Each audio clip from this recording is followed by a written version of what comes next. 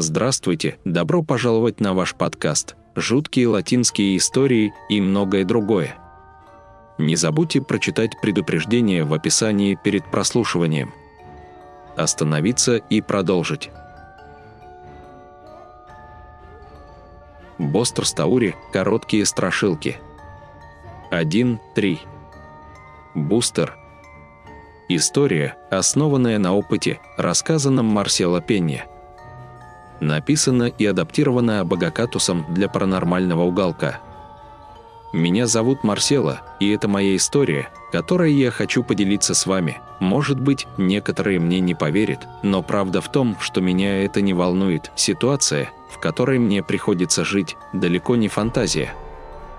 Это было очень реально, хотя я никогда не обсуждал это, кроме как обсудить это с моими родителями, и я думаю, что мое молчание больше всего связано со страхом быть осмеянным. Мне сейчас 41 год, и я из провинции Катамарки. Событие, которое надолго травмировало меня, произошло, когда мне было примерно 11 лет. В то время я жил в очень тихом районе.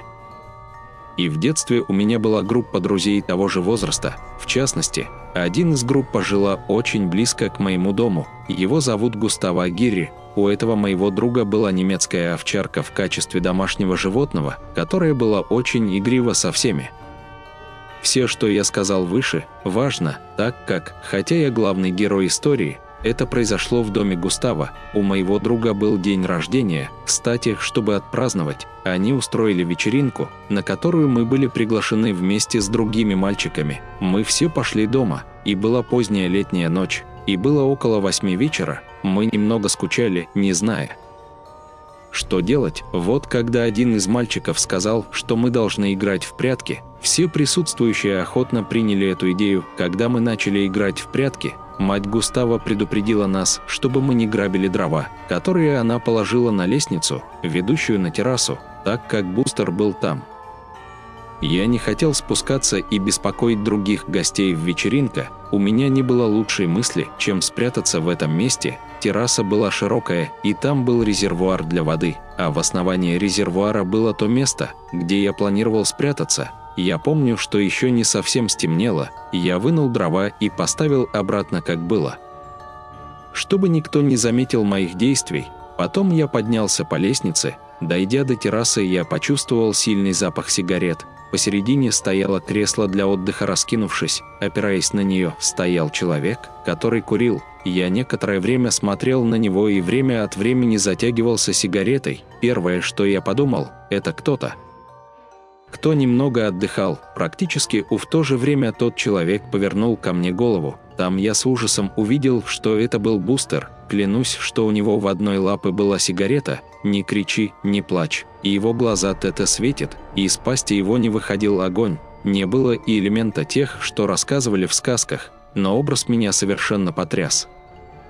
Я спокойно спустился по лестнице в дрова и положил обратно в его исходное положение, и я ничего не сказал. Я просто пошел. Когда я пришел домой, мои родители готовили ужин. Когда они увидели меня, они спросили меня, закончилась ли вечеринка так быстро и так рано. Я сказал им нет, я продал себя только потому, что мне было скучно.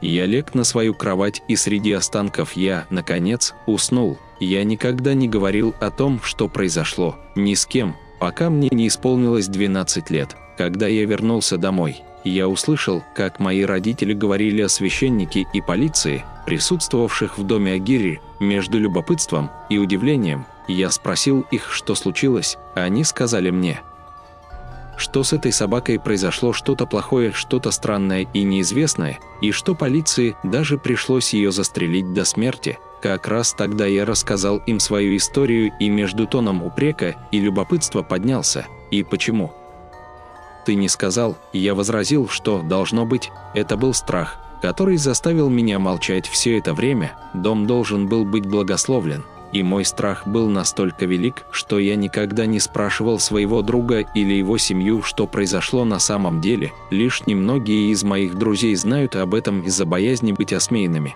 и я знаю, что со мной случилось, и я также знаю, что есть люди снаружи, с которыми со мной тоже случались странные вещи, история «Boster», основанная на фактах, рассказанных Марсело Пенья, написанный и адаптированный Аббатсатус для паранормального уголка. И если вы хотите услышать больше историй, которые мы прочитаем в следующей истории, следите за нами в наших социальных сетях, где вы можете высказать свое мнение. В описании вы найдете электронные письма для отправки своих историй на случай, если вы захотите ими поделиться. Я ценю ваши предпочтения, мы услышим ваше мнение в следующем выпуске. Жуткие латинские истории и многое другое.